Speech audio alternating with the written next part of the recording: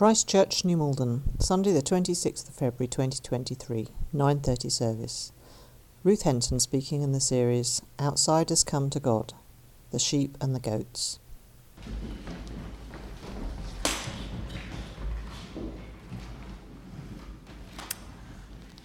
Well, as we've heard, we've reached the end of our series entitled Outsiders Come to God, and each instalment has offered challenge and inspiration as to how we can become more effective at sharing God's love with those who feel that they are on the outside. Each week we have met Bible characters with different reasons for feeling like they are on the outside, and have learnt from their stories about God's love and care for everyone, and his call for us to do the same. So why are we ending the series with a talk named after farm animals rather than another human character? This parable of Jesus about the sheep and the goats is famous enough that the phrase separating the sheep from the goats has come to be used in a variety of circumstances to mean sorting out the good from the bad, probably without many realising that they are quoting the Bible. But it's also a parable which has caused controversy, from debate about if it should count as a parable at all, to questions about whether it contradicts the doctrine of salvation and justification coming through faith and grace, if it is teaching that judgment will be decided by the action or inaction of those who claim to follow Jesus. We'd better take a closer look then. And let's first consider the animals which Jesus chooses to use in his analogy. For us here in the UK, the images of sheep and goats which will spring to mind are not the most helpful in understanding the nuances of Jesus' choice. We are used to thinking of sheep as white, fluffy creatures, and goats as wiry, short-haired, bearded animals, just like those up on the screen now. But take a look at these examples. Which is the sheep and which is the goat?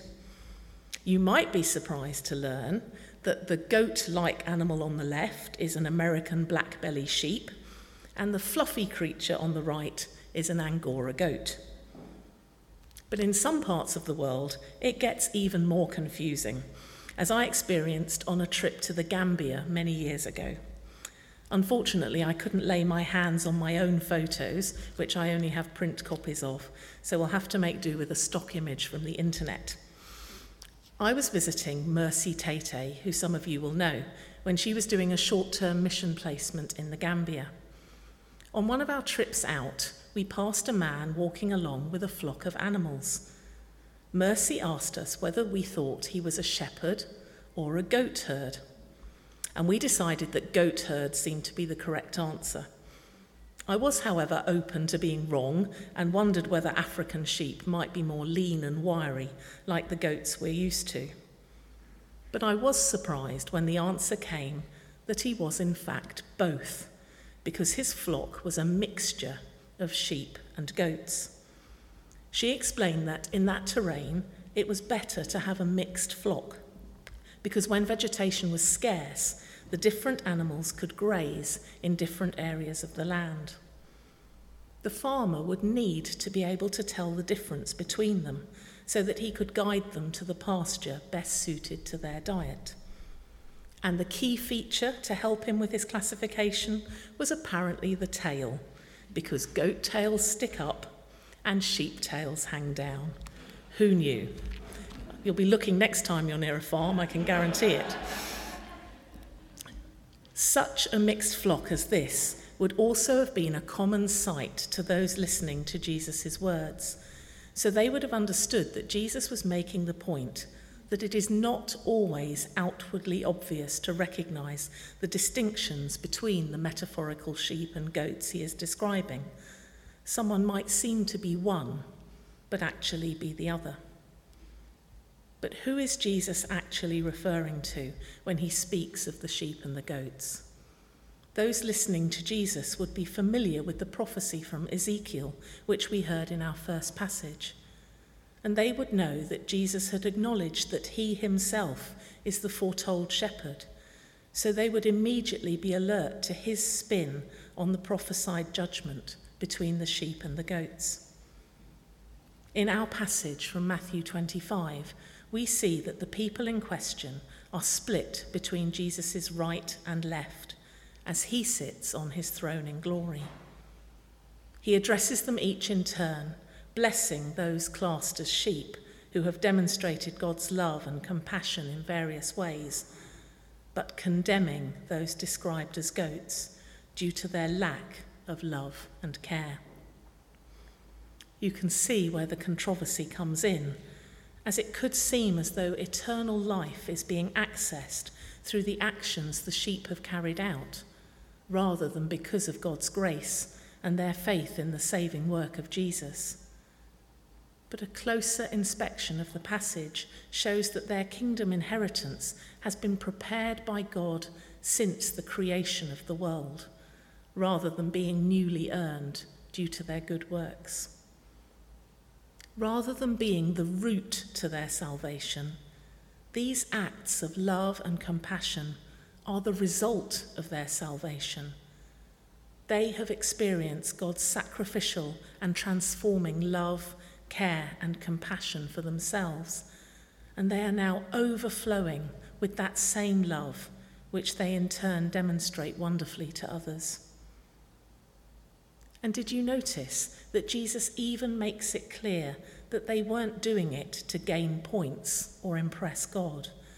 Because when he celebrates what they have done for him through their help and care of others, they are genuinely surprised and cannot think what he is referring to.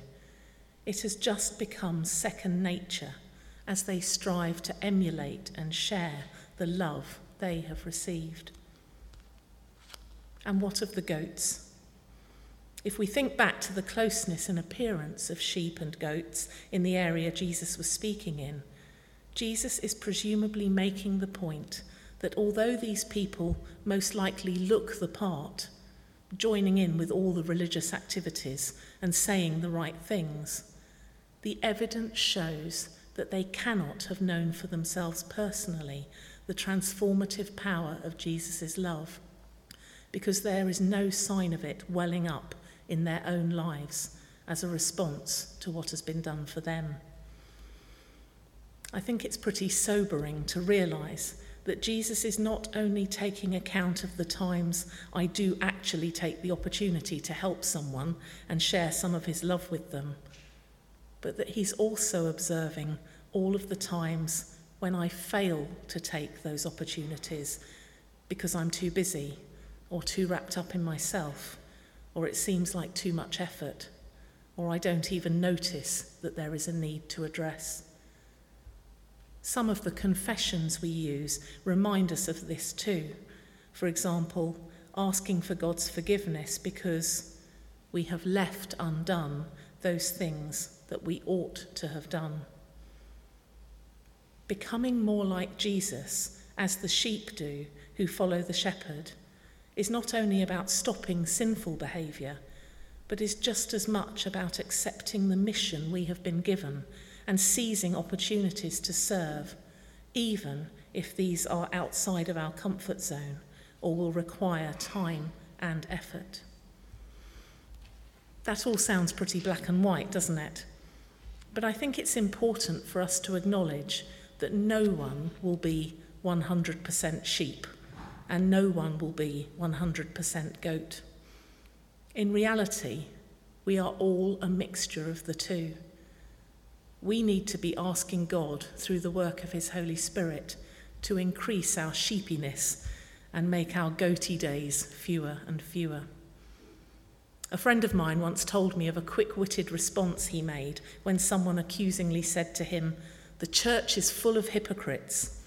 He immediately responded, "No, there's room for plenty more."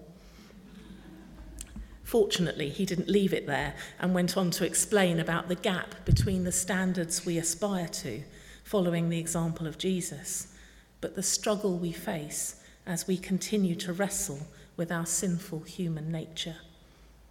Even Paul acknowledges this when he says in Romans 7, verses 18 to 25, "For I have the desire to do what is good, but I cannot carry it out.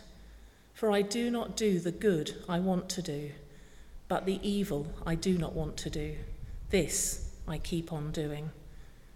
Now if I do what I do not want to do, it is no longer I who do it, but it is sin living in me that does it. So I find this law at work. Although I want to do good, evil is right there with me. For in my inner being I delight in God's law. But I see another law at work in me, waging war against the law of my mind and making me a prisoner of the law of sin at work within me. What a wretched man I am! Who will rescue me from this body that is subject to death? Thanks be to God, who delivers me through Jesus Christ our Lord." We've thought about the sheep and the goats and the fact that in reality we're a combination of the two. But there's a third group of people mentioned in the passage who we haven't considered yet, and they are where the outsiders of our sermon series title come in. Jesus refers to them as the least of these, or the least of these brothers and sisters of mine. But to help the people understand, he goes into more explicit detail. "For I was hungry, and you gave me something to eat. I was thirsty, and you gave me something to drink. I was a stranger, and you invited me in. I needed clothes, and you clothed me. I was ill, and you looked after me. I was in prison, and you came to visit me." That's quite a range of care being shown, from the simple act of giving a drink to someone who is thirsty to the much more challenging and outside your comfort zone act of visiting someone in prison. But the common denominator is that, without really realizing or understanding it, the sheep have recognized Jesus in those they have served, seeing the fact that these people, considered the least of these by society, are made in Jesus' image and are loved by him and deemed worthy of rescue and redemption. The sheep have also recognized that, more often than not, sharing the gospel of God's transforming love, grace, and mercy needs to begin with practical acts of love which address physical needs, rather than solely focusing on preaching the truths which will address their spiritual needs. Jesus gives us the ultimate example of a love which rolls its sleeves up and gets its hands dirty. Just look at who he spends his time with during his ministry on earth. It was rarely the social elite, and was far more likely to be those considered the least of these. 1 John 3 verses 16 to 18 puts it like this: "This is how we know what love is. Jesus Christ laid down his life for us, and we ought to lay down our lives for our brothers and sisters. If anyone has material possessions and sees a brother or sister in need, but has no pity on them, how can the love of God be in that person? Dear children, let us not love with words or speech, but with actions and in truth." I was thinking about that phrase, the least of these.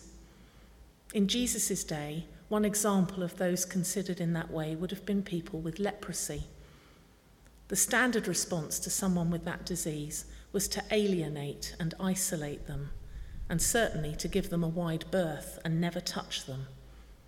Yet Jesus willingly offered not only healing and restoration, but also the practical outpouring of his love and compassion by reaching out and touching those who would have been starved of such affection for so long. Coincidentally, today we are marking Leprosy Mission Sunday, where we pray for the work of the charity, striving to eradicate that disease and bring the healing and restoration that Jesus offered. My mum is our church rep for that charity, and thanks to those of you who have ordered from their Christmas catalogue or donated used stamps, Christchurch is playing a part in that mission. But we don't have leprosy sufferers here in the UK, so who are the least of these for us in New Malden in 2023? I've been struck by the stories of Ukrainian refugees which have been told in recent days as we have marked the first anniversary of the Russian invasion. We also constantly hear of the struggles of those driven into poverty by the cost of living crisis or crippled by debt. The fallout from the pandemic has fueled a steep rise in the number of people battling with mental health issues or addiction. And then there are the invisible causes of pain and isolation, such as grief or loneliness. Who is God putting on your heart to serve in the days, weeks, and months ahead? There are opportunities for such service here at church, for example with our lunch club Grapevine, and we should strive as a church community to find more and more ways to work together to serve those on the margins. But we also need to be on the lookout for the individual and personal ways we can serve our neighbours, colleagues, friends, and even the strangers who happen to cross our paths, recognising Jesus in these people and being ready to meet their needs, whether that involves something small and easy or something requiring time and effort. When I was preparing for this talk, I came across a sermon illustration shared by an American pastor, Leah Waldron, which I found helpful and challenging, so I thought I would finish our talk with that. Where are we most likely to find this King who rules all creation? In those who are vulnerable, cast aside, lost. That those who struggle are the very place Jesus tells us to find him says a lot about what kind of sovereign he is and about the dignity and worth of every person, no matter how downtrodden. I have to admit, I'm preaching to myself a bit here, Leah says. It used to be easy for me to catch glimpses of Jesus in others, footing grocery bills for homeless friends, praying with inmates struggling with not being at home to raise their kids, rocking a hospitalised baby. Sounds pretty amazing to me.